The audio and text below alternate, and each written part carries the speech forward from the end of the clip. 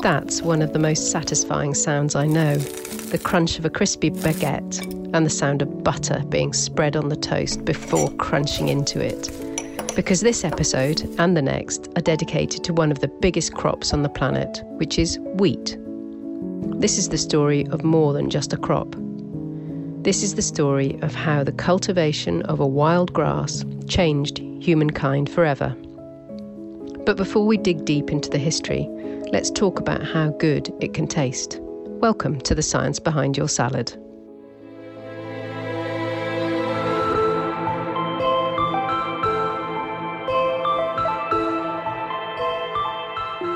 Some of the finest salad recipes available feature breads. And so, to discuss how the whole texture of salad can be changed by the addition of a bread, is the food writer Felicity Cloake. Felicity writes for The Guardian newspaper in the UK. Her column is about how to make the perfect dish. And in her column, Felicity has featured the iconic Caesar salad, romaine lettuce, parmesan cheese, the classic Caesar salad dressing with Dijon mustard, lemon juice, anchovies, garlic and egg yolks, chicken if you prefer, and of course the crunch of a crouton. Hi Felicity, thank you so much for joining us today. It's really lovely to see you, albeit on Zoom. I'd rather be eating a piece of cake with you. Me too, that would be great, wouldn't it? A real life cake scenario. Or a Caesar salad. I mean, it's 10:30 in the morning when we're talking, so I could eat a Caesar salad now. I mean, it's always a good time for a bit of garlic and anchovy, in my opinion. Exactly. So I'm going to throw you in at the deep end. Give us your top tips for making a Caesar salad. The crouton's all important, isn't it? What sort of bread lends itself to the perfect crouton? I would go for something that you can slice a bit more thickly yourself. Doesn't have to be sourdough, but something with just a bit of heft. Not something that soaks up too much oil like focaccia. But yeah, anything you have in that isn't too strongly flavoured. Yeah, anything with a bit of heft. And if it's not stale, because we've all done it, we just decided we really want Caesar salad and we don't have any stale bread, you can just put it in a low oven to give it that extra crunchiness before you use it. And can you remember either your first Caesar salad or your best Caesar salad and why? Well, I think the best is actually a bit weird. I think that it's the best just because it was unusual and it's not a canonical Caesar salad, but it was in a hotel in New York a few years ago, and it was made with kale, which sounds really worthy, but kale actually worked really, really well, and it was very punchy. It had that sort of New York strength of flavour, strength of character, and it's very garlicky, it was very anchovy heavy, and we ate them with some really dry, cold American sized martinis, and I think it just stood out because it felt glamorous, like the original Caesar salad would have been when it was invented. I've got a lovely picture of that going on in New York, and a couple of weeks ago your masterclass in Feast was on panzanella. And we've touched on panzanella in this podcast before when we did the tomato episode. Can you talk us through your masterclass that you put out in that issue of Feast? I can tell you that probably it made a lot of Italians laugh, because panzanella is one of those dishes like bread and butter pudding or bubble or squeak that is designed to use up stale bread. So generally tomatoes are great because they're so juicy and you want their juices in the salad. I put peppers in mine, but I tried recipes that used cucumber, used celery. It doesn't really matter that much as long as you've got the bread in there and there's something moist to wet it, so you're not just eating a salad of dry bread, which, let's face it, is not an appetising way to use up the end of a loaf. And I think you need a bit of acidity, and so I like to moisten the bread itself with a little bit of vinegar. You could use water, but I just think in a salad you want a bit of sharpness, don't you? And then I chuck in some capers and some strong flavours, anchovies again, but anything else is sort of up to you, as long as you have that bread and it has flavour and it it's not dry. Yeah, and I love, the thread of all of those dishes you mentioned: bread and butter pudding, panzanella, Caesar salad. They're also really good for preventing waste. If you've got a heel of a loaf, then either throw it in the freezer or make a salad for that evening and use it up rather than throw it out. So you could make the Spanish soup salmorejo, I think I'm right in saying, which is like a gazpacho but thickened with bread. You could make, the Italians do a sort of bread soup as well, which I can't remember the name of, but it's a bit like a minestrone but thickened with bread. You could make a bread sauce. You can toast the breadcrumbs in oil and garlic and put them on top of a pasta dish, which I think is called poor man's parmesan because it's got that sort of crunchy, savoury note that you get from parmesan. It's just endless. There is no reason to throw away bread unless it's gone mouldy. It's so versatile. Yeah. Well, it's clear that we love bread. And I was just wondering, what is your favourite dish with bread? I'm tempted to just go very simple and very truthful and say that I think my favourite dish of all time is just really good buttered toast. Lovely soft white bloomer or some craggy sourdough or even some really dark rye toasted with loads of salty butter and maybe some Marmite on top. But actually it can be a really versatile core ingredient to dishes. I don't think we give it enough respect in this country. It's not just sandwiches. Hail the toast. Yes. Give it respect. Forgive me for salivating, but as Felicity just described, there are few things as comforting and as rewarding as hot buttered toast. Bread, pastries, pizza, pasta, noodles, porridge, crackers, biscuits, muesli, pancakes, pies, polenta and semolina. Cakes, cookies, muffins, rolls, donuts, gravy and bread cereals. Wheat covers more of the earth than any other crop. It's a resilient crop, growing in the dry and cold climates where rice and corn cannot. Wheat is the leading source of vegetable protein for humans worldwide. The wheat trade is greater than for any other crops combined. In 2017, global wheat production was 772 million tonnes, led by China, India and Russia, collectively providing 41% of the world total. Wheat is grown on more land area than any other food crop. That's 220 million hectares in 2014. That's staggering. But where does our love of all things wheat come from? Next up, we're speaking to Bill Angus. What Bill doesn't know about breeding in the whole field of wheat isn't worth knowing. He's been working in wheat breeding for many years and has experience all over the world, and I think you will thoroughly enjoy listening to him. We can trace wheat back over 10,000 years, but it's only really when tools allowed wheat to be crushed into a flour that could be made into a dough that it became a staple. I don't think anybody knows the definitive answer to where it evolved or when it evolved, but the consensus view is that it evolved around 10,000 years ago by three relatively mundane grasses coming together. And this was all in what they call the Fertile Crescent, which was around Iran, Turkey, Afghanistan, those sort of areas. And then people recognized the value of it in terms of nutrition, and it just spread around the world. And in a way, I think that illustrates the huge diversity that there is in the crop. Over the past century, what have been the major developments in wheat breeding? Well, first of all, productivity. We're seeing phenomenal yields now. In New Zealand, we're seeing 16, 17 tonnes per hectare. 30, 40 years ago, we had the Green Revolution, where India, as an example, moved from being an importer of grain and on the brink of starvation for many of its people to being a producer of grain, which not only fed its own people, but were actually able to export to neighbouring countries as well. And that came around by one simple genetic trait, and that was the move towards semi-dwarf varieties. Those dwarfing genes came originally from Japan. They moved into the United States, into Washington State, and they then also moved into places like Simit in Mexico. And they have transformed wheat production globally. So that's the big change. And that meant that growers could then intensify production so they could add more nutrition to the crop. Good wheat takes a long time, doesn't it? So the breeding cycle is a very long one.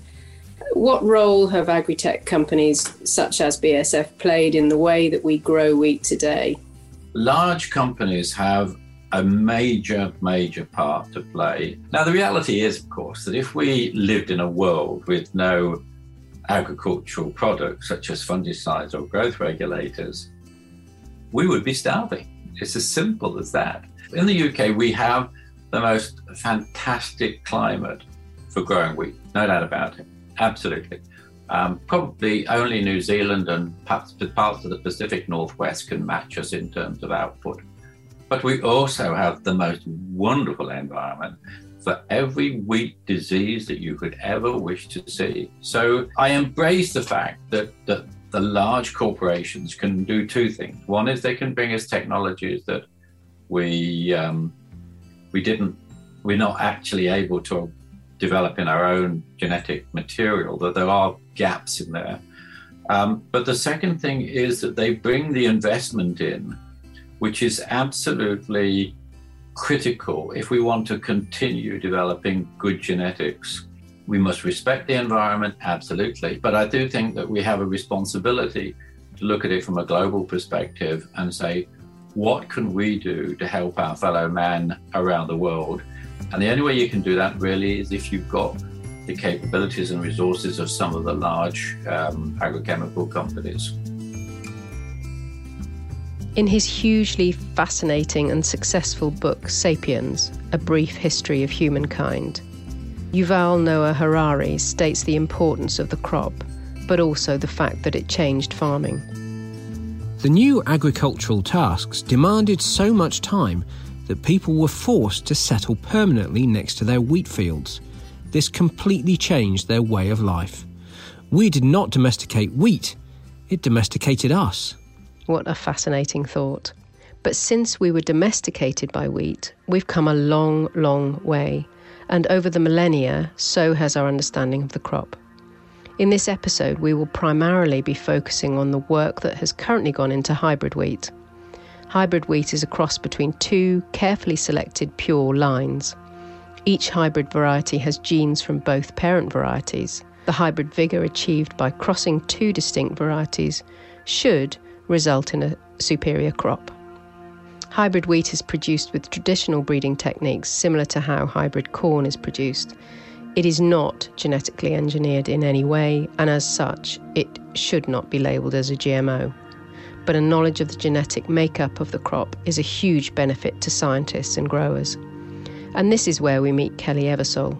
Kelly is a pioneer in agricultural genomics, biotechnology and information technology. Since 2005, Kelly has led the International Wheat Genome Sequencing Consortium. I grew up on a wheat farm in southwestern Oklahoma and still have partial ownership in that farm. So it's been something that's been part of my life from the very beginning. The thing that always seemed to give farmers an edge was technology, whether it was in better seeds, in better tools, implements, etc. That was really the key. Kelly has been an expert in both plant and animal biotech and was key to the maize genome project that mapped the maize genome. I kind of became known as a science nerd in agriculture in Washington. Soon, farmers and growers took notice of her pioneering work. In order to truly understand how wheat grows in the optimum conditions the crop thrives under, Kelly set about mapping the wheat genome. In 2004, I was approached by the wheat growers in Kansas, and they said, we want what maize has, and we want to make sure we have the tools to keep wheat as a profitable business in the United States, so we want the genome sequenced. And that's how I kind of got involved. Well, they said the maize genome was impossible to sequence. They certainly said the wheat genome, that we were crazy to think about sequencing the hexaploid wheat genome. But if it's impossible, I tend to like it. So I like challenges.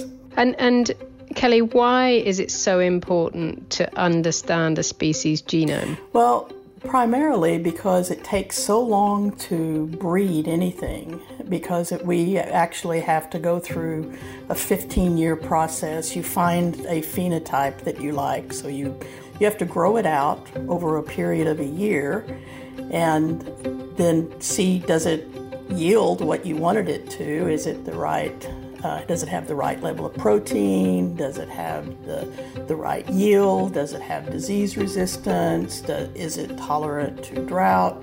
And that is a very long process. And in fact, one of the challenges with crops as opposed to so-called plant model systems is this fact that we have to actually grow things out to see if in fact it's true. And one of the things that genomic tools gives us is the ability to link the genome and pieces of the genome to the traits or to the phenotypes that we're looking for. So you can basically bypass many of those years of breeding out to actually identify, okay, these are the two varieties or the two hybrids that I actually want to cross to bring into my elite breeding lines. And I want to do that because they have disease resistance or stress resistance of some kind, or they have a unique characteristic that I want to bring. So it's really, without having those landmarks, it makes it extremely difficult to accelerate the breeding process. And then when you think about it, even in terms of the best of scenarios, we're less than 30 years away from 2050 when our population is supposed to be relatively high, and there are challenges with us being able to feed the world and to meet all of our food and fiber needs.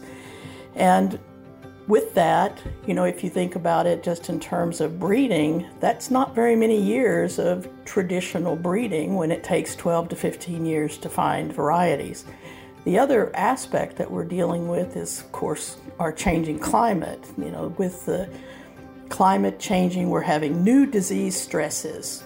Diseases that have never been present in some areas are showing up now because of climate change. So here we have these varieties that are not adapted to seeing those diseases. So we need varieties that can address those. And if you think about, if it takes 10 years even to find a disease-resistant variety and get it into the market, by that time, you've got another disease. It's something else. So you're constantly in almost a treadmill trying to get to that next step. And the way we do that is with the genome. We're able to link the traits themselves that we're looking for with the genome and with parts of the genome that when we can scan through and find that with a computational tool, then we know where, how, and why different things work. But now that we have that first high quality reference, understanding what the different parts of the genome do is now exceedingly important. So we call this functional annotations. So it gives us those kinds of tools to really understand how the plant works and how it either takes nutrition, the nutrient acquisition, how it relates to the soil, what kind of soil it grows in best, how it deals with water, etc. And it really will give us those kinds of tools that we can really begin to develop varieties that are better suited. One of the things that we hope to do is to take these land races and all of the high quality sequenced wheat varieties and put them in a database that actually a breeder of any size, whether it's public or private breeder, can actually take their line and compare it and see where the differences are, and then begin to think about how do I change to become more resilient, to develop a more resilient variety. you intimated earlier about the complexity of the wheat genome. How does it compare with other crops that have had their genomes mapped, like corn, as you mentioned earlier? It's an interesting one in the sense of just pure size. So the maize genome is about 1/5 or 1/6 of the size of the wheat genome. So sequencing a wheat genome is like sequencing 5.5 maize genomes or corn genomes. So just in terms of the size, it's massive. And the other aspect about it is the degree of repetitiveness that's in the genome, because when you sequence things, you then try to bring it back together and put it in a sequential order. And if you've got repetitive aspects of that, it makes it more challenging to do it. And over 90% of the wheat genome is repetitive, so it is a challenge in that aspect. The other thing that makes wheat different from things like maize, sorghum, soybeans, rice is that the wheat genome is hexaploid, meaning there are 6 copies of each genome. So in essence, if you think about it, we've got 3 diploid genomes that are there, 2 of which we know the origin of. The third one we don't even know the real origin of it from an evolutionary standpoint. So there is some similarity, but it's not identical. So these are not 3 or 6 identical genomes. And so when we go back to putting the genome sequence together, we have to figure out which genome does it belong to. So it's really quite complicated in that respect. And but to me, that's part of why I believe that it's able to be grown everywhere. It's that resilience of what we call polyploid genome. It has more than one genome in it. So, but it makes it challenging, but very interesting. When it comes to getting those genetics into the hands of farmers, what are the potential benefits of where we are now, understanding the wheat genome, and then being able to utilize that knowledge to develop varieties and traits that will help farmers practically in the field? From the very beginning, our industry made clear that this wasn't a science exercise, that they wanted tools and resources that they could immediately implement into their breeding programs. Our entire strategy was really based on that. It really gave the breeders the opportunity, starting as early as 2014, when we published the first so-called survey sequence of the wheat genome. They were able to immediately take that information and start using it in their breeding programs. So we are seeing things in the field now that in fact come from the genome sequence. At the end of the day, if we're not developing something that can benefit someone in the future, then we've failed in our mission. And so I think that's really a critical component. The incredible pioneering work of Kelly and her colleagues at the International Wheat Genome Sequencing Consortium opened the gateway to a knowledge base that hadn't previously existed. Farmers all over the world are hoping to benefit from the advent of hybrid wheat, and this is something that Alison Bentley is very excited about. She is director of CIMMYT, the International Maize and Wheat Improvement Centre's Global Wheat Programme, and the CIGAR, the Consortium of International Agricultural Research Centres, research programme on wheat. She leads and manages a team of international scientists who use scientific approaches to develop improved wheat germplasm. That's the genetic material within the germ cells. Knowing how the genome functions provides the opportunity to harness crop breeding to improve livelihoods. Alison believes in a collective vision for equitable food supply and in science-led solutions to deliver impact, something that she believes is possible now hybrid wheat varieties can be produced. Wheat traditionally is an inbred crop, which means a plant will set seed and produce a final seed, which is harvested. Hybrid wheat is the product of the hybridization, or the coming together of two different parents. And it really exploits a phenomenon known as hybrid vigor, which is that when you combine two parents with different characteristics, different underlying genetic components, what you get in the next generation is a boost in the yield or in some additional characteristics, whether they be disease resistance or resilience in stress conditions. So the hybrid wheat just means what you're trying to do is capture the additive and additional benefits of combining those two parents and getting this jump in yields or some other trait of interest in the next generation. If we remember that wheat's consumed by 2.5 billion people worldwide, that really sets the context for why the improvement of wheat is so important.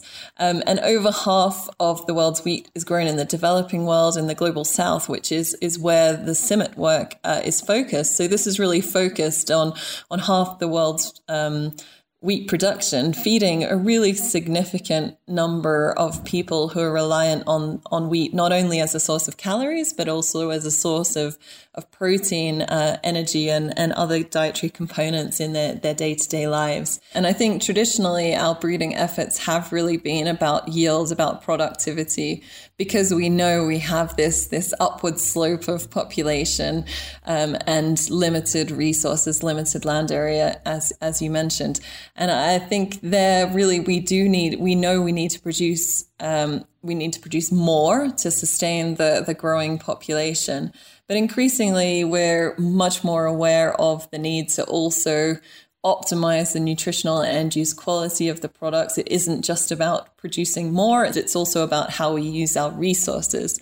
So can we produce the same amount with a lesser agrochemical input or input of labor? But growing now our awareness of the need to optimize the nutritional contribution, to look at the input footprint of that production, and also to think about climate resilience. So how do we maintain these levels of productivity with increasingly unstable climatic and environmental factors?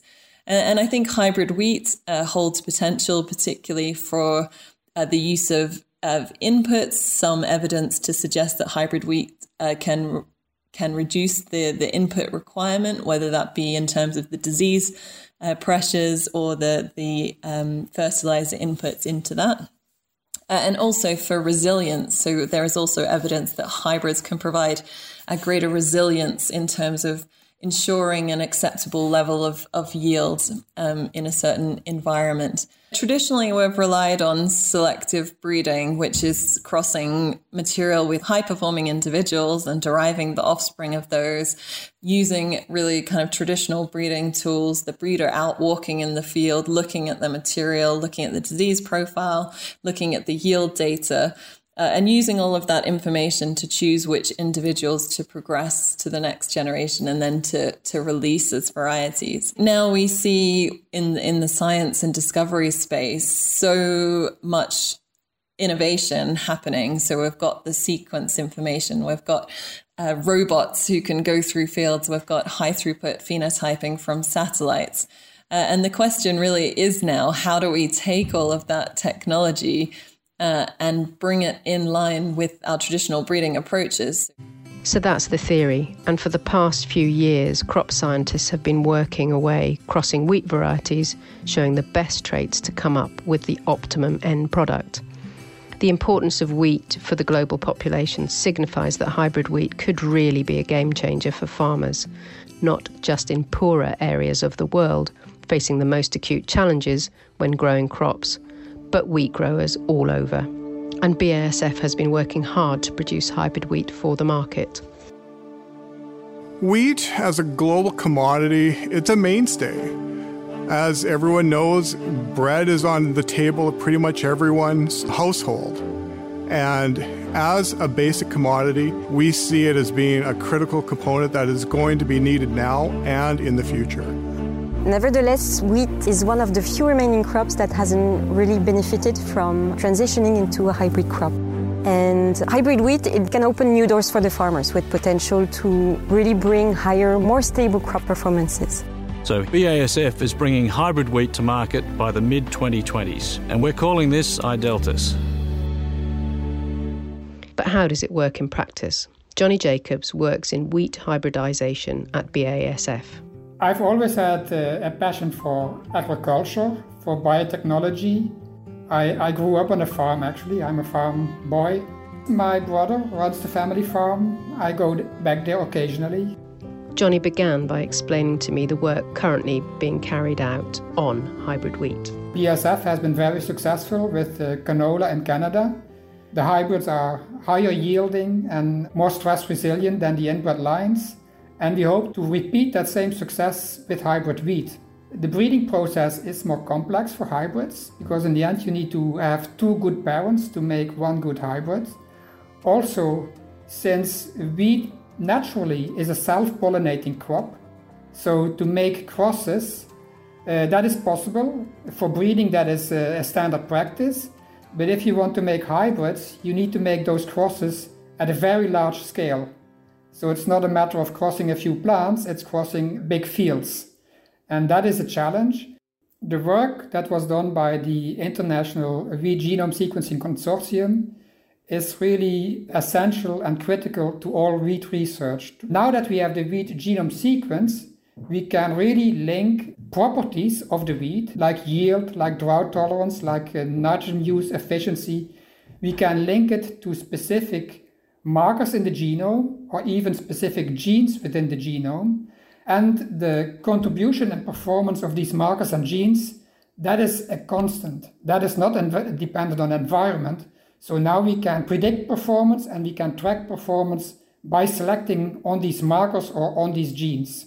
So in every generation of breeding, you struggle to make a small step forward. Using hybrids and using genome sequences, we think we can make bigger steps and faster steps, but it still remains an incremental process and also kind of a never-ending process because there is always room for further improvement and also the conditions change. But it is a continuous process, and what we do today will be on the market, let's say, in between 5 and 10 years from now. So by definition, you look at the future. You're not looking at tomorrow, you're looking 10, 15, 20 years ahead as a breeder and also as a biotechnologist. BASF is preparing for the launch of its hybrid wheat. We are testing hybrids, we are producing hybrid seed, we are producing parental seed. We are optimizing the methods to do that because it's all new. We are working on all fronts to deliver our hybrids to the market in a few years' time. Busy times for Johnny, but exciting times. It must be so rewarding for plant scientists to see the fruits of their labour finally arrive on the market. And Johnny is definitely looking forward to the release of iDeltas. But rest assured, before the hybrid wheat is released into the marketplace, it is undergoing a strict testing regime. Here's Ed Souza. Ed is global head of wheat breeding. I guess it's all down to him to work out when hybrid wheat is ready to go. Everything we're doing in the field now has some lab component to it. If we start in the laboratory, that would start a process that would be an initial discovery phase, that then would go to some sort of proof of concept. Does this actually work? And then a commercial development phase. The discovery is what's there? Is it interesting? Is it useful? The technical proof of concept, can we make this work, right? Okay, can we actually make this something that a farmer can get value out of?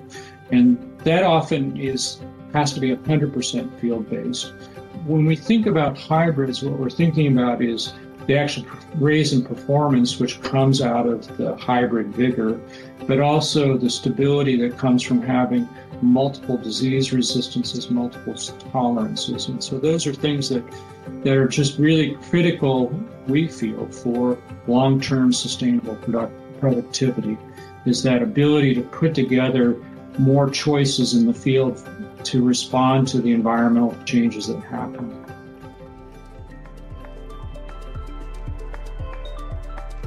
Scientists and crop innovators are working tirelessly to improve the understanding of the crops we rely on.